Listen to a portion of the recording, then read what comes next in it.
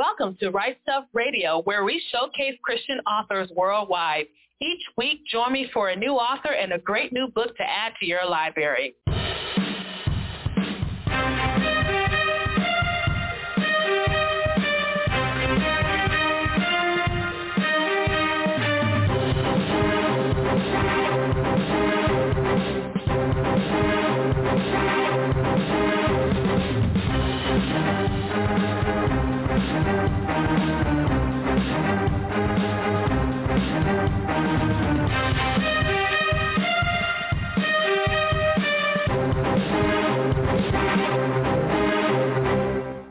Welcome to The Right Stuff. I'm the Queen, Parker J.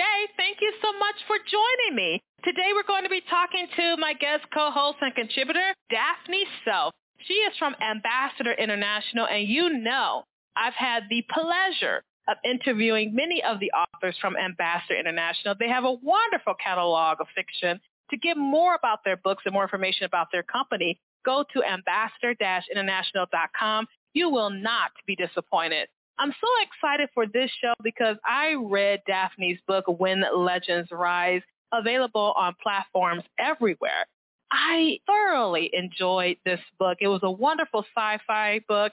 It has all the elements that I like, plus some interesting things, some twists and turns that made me want to strangle Daphne. A lot of things happen in this book.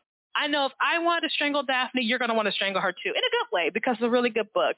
So make sure you go ahead and pick up your copy of When Legends Rise on Amazon.com or wherever books are sold. I want to thank you all for your support. We have been showcasing Christian authors worldwide for the past 9 years, and as God gives us grace, we'll continue to do so.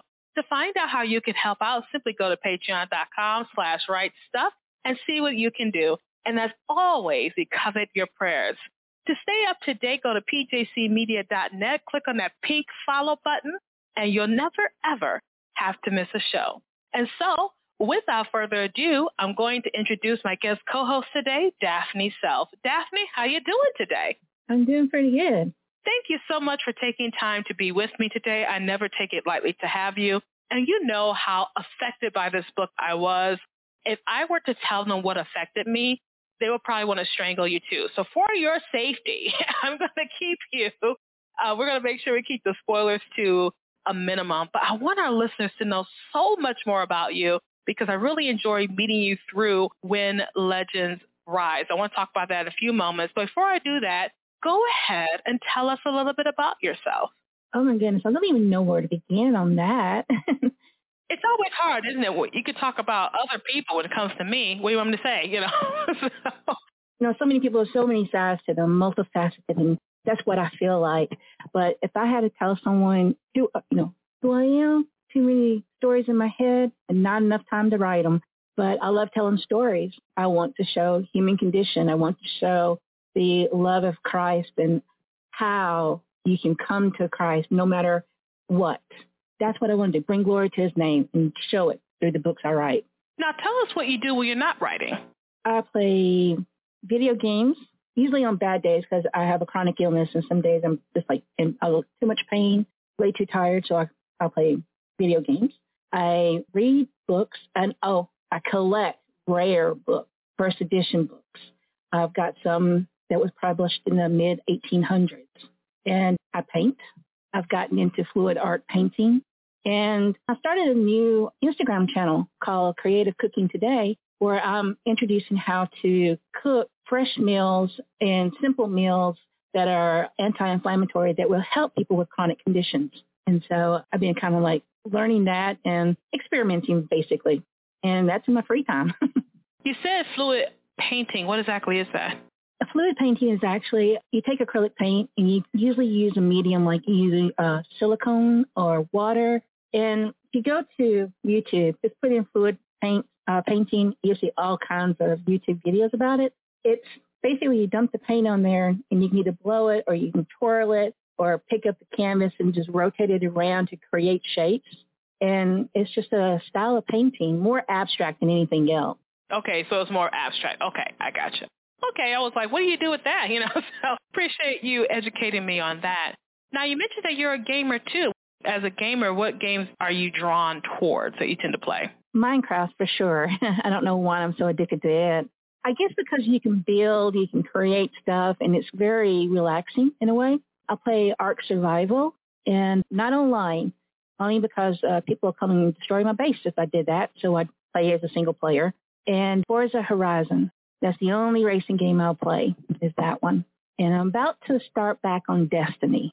Awesome. For those of you who like gaming, I hope that really titillated your ears there. Tell us a little bit about how your writing journey began. Oh, it began a long time ago. Basically, I learned to read at a very early age. And when I was 6 years old, I wrote my first poem. And then I started like, I kind of like this idea of putting my stories on paper. And throughout my whole childhood, I would write little stories, a little bit here and a little bit there. And then when I was, I think I was about 14, I took an aptitude test. And they wrote back and told me I just needed to live life a little bit more to understand more. But I showed aptitude in writing. And it wasn't until I was about 16 and when I was in a junior that my teacher, he sat me down and he told me I was analytical, but at the same time creative, and to follow that dream of storytelling. And I started writing my own little stories. In my early 20s, I did submit. This was before I even knew about Christian fiction. I was submitting to the general market. And of course, I got rejected. And I'm glad I did because those books were horrible. But I never stopped. It was just sort of like, if I would play this what if game, I could sit on the bench, watch people in the mall, and all of a sudden I'd be like, I wonder what they're doing today. What was their day like today? I see them talking. I'm like, I wonder what their conversation's all about. And it just began, just sparks of imagination. And I just had the urge, I had to get it down on paper. And I guess that's how it all started. Well, that's exciting. That's very exciting. I also have been one of those people who always knew that I would be a writer. And that's extremely significant when you know your purpose, because there are some people still searching for their purpose. So I definitely understand where you're coming from in that regard, Daphne. Now, you started this project, When Legends Rise. What was the seed to this particular series? Well, I actually started it when I was in my 20s. It was totally different. And I think the only characters that remained the same was Huey and Abigail and the name Seth. Other than that, everything changed. But it started off, he was going to be, Jules is a soldier. He was a soldier at the very beginning. But I'm like, I needed more. I needed something more in depth. And I started thinking about the movie that I absolutely love called Equilibrium with Christian Bale in it. What they were conditioned to not feel. And then I started, then that Kurt Russell movie that's called Soldier. Yeah, I saw that too. Right. So what if you combined all of that, a little bit of Assassin's Creed and Halo, throw all that in there together, what do you get in that mix? And so I'm like, exactly. So that's how it all started. I'm like, I really had to make him basically a damaged hero. He had to be put through so much to be able to come out of it. And so that was just the beginning. And I revamped it. I sat down one day and I had like 3 scenes already written, for years. But I sat down one day and I started looking at it and I'm like, all right, here we go. And I started. And I think I wrote it in about 4 months. So we have When Legends Rise. We talked about how it started, but go ahead and give us a taste of what the book is about. Jules is kidnapped at a very early age, conditioned to be the ultimate soldier. They have 4 divisions, Juliet, Zulu, Sierra, and Echo. And each division has a certain job that they have to do. Well, Jules is the lead assassin for the Juliet division. But an ambush happens. He ends up being what they call decommissioned, which means they're going to have to kill him. They don't care about him, basically. They're just a means to an end. So he runs. He's got to find his best friend, also his brother, not his biological brother. It is brother, I guess you say brother in arms, forged in fire. They claim each other as brothers. And so he's searching for him. And this begins his journey of not just healing, but self-awareness, because his memories have been erased or he's detached from his emotions. He's having to learn how to be a person, how to feel, and to learn about who he is. And throughout this, he's got people that he meets that's leading him, to that healing. And so the story is about him, his healing and redemption. But the secondary character, Abigail, she's the catalyst. Without her, he never would have gotten to where he was at. And so this whole book is just about the human condition, what we do and how we can overcome it. And so I don't know how much I can talk about without giving away spoilers, because I don't even know what would be considered a spoiler, because there's so much I want to be able to share. But if people can't read it, I don't want to give too much away. No, I understand. And one thing about When Legends Rise is that it is a sci-fi novel, so it has a lot of texture to it. And we visit certain places. And one thing I appreciated, that I'm sure other listeners who are connoisseurs of sci-fi, they appreciate you did not have FTL, which is faster than light travel. And this is the technical part of the conversation, but why do you not include FTL? Because right now it is an impossibility. It's a mass versus fuel ratio problem. To reach the speed that you need, you have to have enough fuel, but the fuel adds mass. When you add more mass, you have to have more fuel. So it's just in a circle. You're just stuck there. So we don't have a way to make this faster than light. And we don't have a way to do these stable wormholes in a way. So I did something a little bit different called Jump Gate, where it creates not really a wormhole, but a quantum tunnel. I don't say quantum tunnel in the book, but basically that's what it is, where it brings 2 points of space together so they can jump from one to another. But I keep it within the solar system because they don't have that faster than light travel. And basically we really don't understand a lot about it, because closer you get to the speed of light, slower time is. So, it kind of like throws a kink in everything if you really want to tell a story. Yeah, and I appreciate that. I thought it was unique, too, because it took some time to travel through these jump gates. And the first thing I thought about was Stargate, obviously. The first thing I thought about was that. There's a lot of texture to this world as well. And so they visit a couple of places. They visit Mars and they visit the moon. Tell us about what a day on Mars would look like for the average visitor and what a day for being on the moon would look like. Okay, so say they went to Mars. It's like 2 compounds, and one of them has a huge research and division. I actually wrote an atlas and created an atlas that gave more to the world building. Mars was separated from Earth for a long time. It was actually a war, and they have a treaty. And so they still have their sovereignty, even though they're part of the global federated territories. But when someone goes to Mars, they're going to go to basically Compound 2. That's where most of the visitors would go. And basically, you're in a dome, a huge dome. It's just like visiting anywhere else. It's you got shops, you got bistros and restaurants and hotels. We have people who live there. That people born there are much slimmer than those born on Earth, because basically, Mars has less gravity than Earth, because it is smaller. But it's not much different than being a tourist somewhere on Earth. But when you go to the moon that's where they get their revenue, is from the tourist attractions, people coming to visit. But it's a mining colony, and it has a dome. But because money speaks, they made sure that, when you're in the promenade, you have a view of the darkness of space above you. It is no longer an enclosed area. So they try to create kind of, I guess you say, like something similar to Mars. They have this dome above them where you can see out. And I don't talk too much about the gravity there on the moon, but I do mention in a couple of areas about grav plates. And in a second book, we learn more about them. But basically, it's just miniature gravity-inducing plates that help simulate the gravity of Earth, to help people walk and not bounce around like they would if you were visiting on the moon. If not, you'd be bumping your head on that dome every time you took a leap. One of the things I liked about the texture you put into here is because it's so close to what we're currently experiencing now. Like right now, at the date of this show, NASA is working to send the Artemis rocket to the moon to kind of get the lay of the land. And as of the date of this show, we have different observers, mechanical observers on Mars. We got the Curiosity and a couple other ones over there.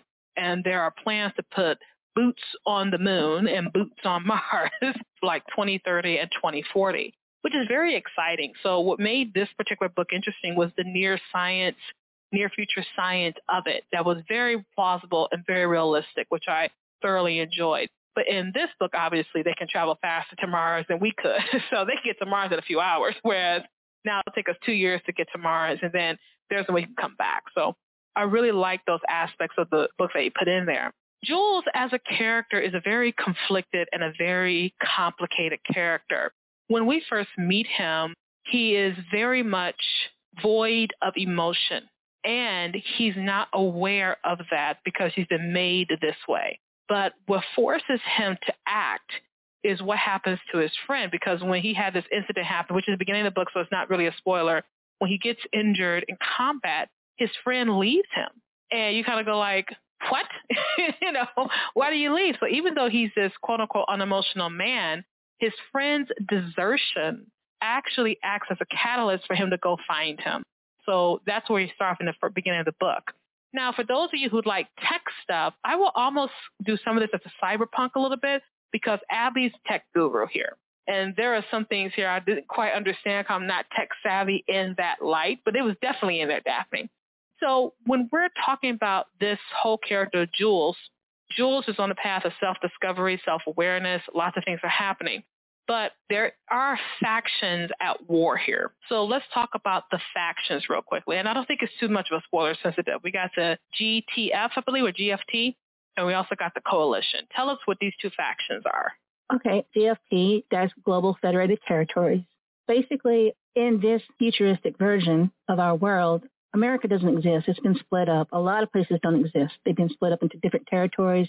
They combine together, but it's not all peaceful. Sometimes these territories break away and they still fight against each other. But sometime in the past, there was an uprising basically against the experimentation on the soldiers. A lot of religious factions rose and spoke against it. So the GFT passed a law that there would be outlawing all religions unless it was GFT sanctioned, such as the Bishops of the Faith, which I think you remember with Bishop Thomas. They were a benevolent society that helped people. And so they were only ones that were sanctioned by GFT. Everybody else, and we're talking about other religions too, Buddhism, Universalism, Islam, all of these. But my goal, my focus was on the Christian Coalition. These were the people who did not abandon their faith, but they lived outside of society. They have to barter for things. They have to live in hiding. And where they're at, deep underneath the ice, that's where they have to stay to stay safe. And they don't go out into the territories because if they're found, if they're caught, they will be sent to re-education camps or killed. And that's where the Juliet Division comes in. They used to hunt the Christian Coalition. So basically, Christians who did not abandon their faith, that stood strong and still trusted God with who they were and that things will be okay in the end and in the future. But they didn't capitulate to an ignorant law, basically.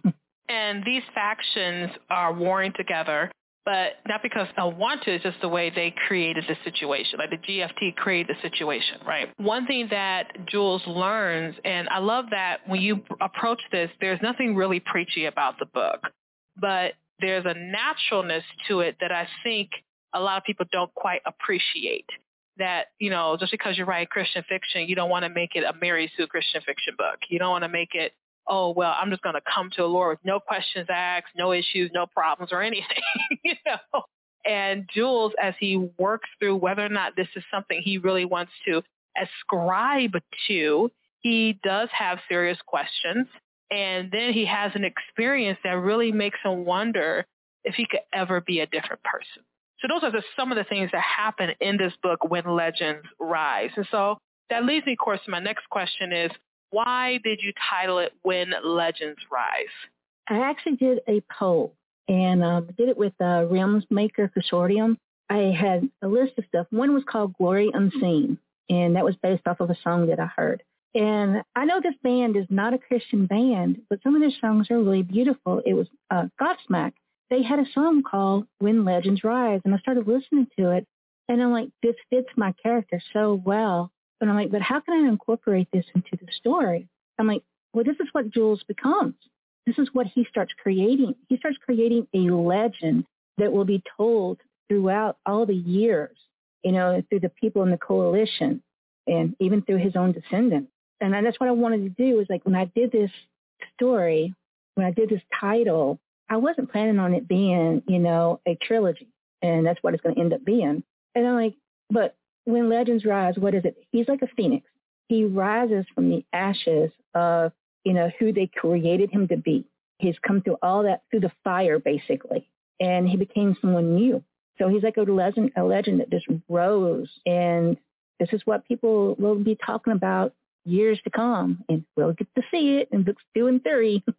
And I love the way that you build it, because legends grow. They grow in infamy, but this is the start of a legend and how this legend begins. So, yeah, definitely love the explanation for that title, and definitely love the way you just incorporate it all. And believe you me, Daphne, I know when you don't plan on doing something, it comes out because the story demands that the stories that you have to tell take place.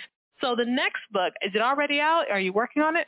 I am working on it. It's under contract, and I'm on a self-imposed deadline, and I'm probably about almost 2/3 of the way through it already. And that's what I'm going to be working on later this afternoon, is getting more of the scenes written. And this actually deals with Jules' son and his grandchildren. And we can't wait to get with that. I've read the first part of it, and let me tell you, it's highly intriguing. So I can't wait for you all to get your copy of When Legends Rise, and then the next book, When Legends Come, I believe, right? What Legends Become. What Legends Come, yeah. So that's the next book in the series. But Daphne, I have enjoyed having you on the show today. We're at the end of it today, and I really want to thank you for being with me today. If people want to connect with you, where can they find you online? I've got a website, authordaphneself.blogspot.com. You can find me on Instagram at authordaphneself. I don't do Twitter, so, even though I'm there, don't worry about it. I'm on YouTube. You just have to put in my name, because my YouTube address is my old author name, DM Webb. But I'm on YouTube, and right now I'm on Discord also. And Discord's my gamer tag, which is Psychedelic RBT. But you find me on Instagram, you find everything else. And I'm so glad, Daphne, that you came here with me. Cannot wait to have you back, and have you back real soon. Awesome. I enjoyed it. And we were talking today to Daphne Self. She is the author of the book When Legends Rise, part of the When Legends Rise series, available from Ambassador International. So go ahead, pick up your copy today. If you love sci-fi, if you love the texture of going space travel, space opera, all that good stuff, When Legends Rise is definitely going to be the book for you. So make sure you go ahead and pick up your copy today, and make sure you follow her on her social media outlets. One thing I appreciated that Daphne said, she said that she has all these stories to tell and she wants to tell them. What are you doing? What are you working toward to tell your story? Go ahead, pick up the pen, and write stuff. Thank you so much for joining me for this edition of The Right Stuff. I'm the Queen, Parker J., and you have a wonderful, absolutely glorious, blessed day.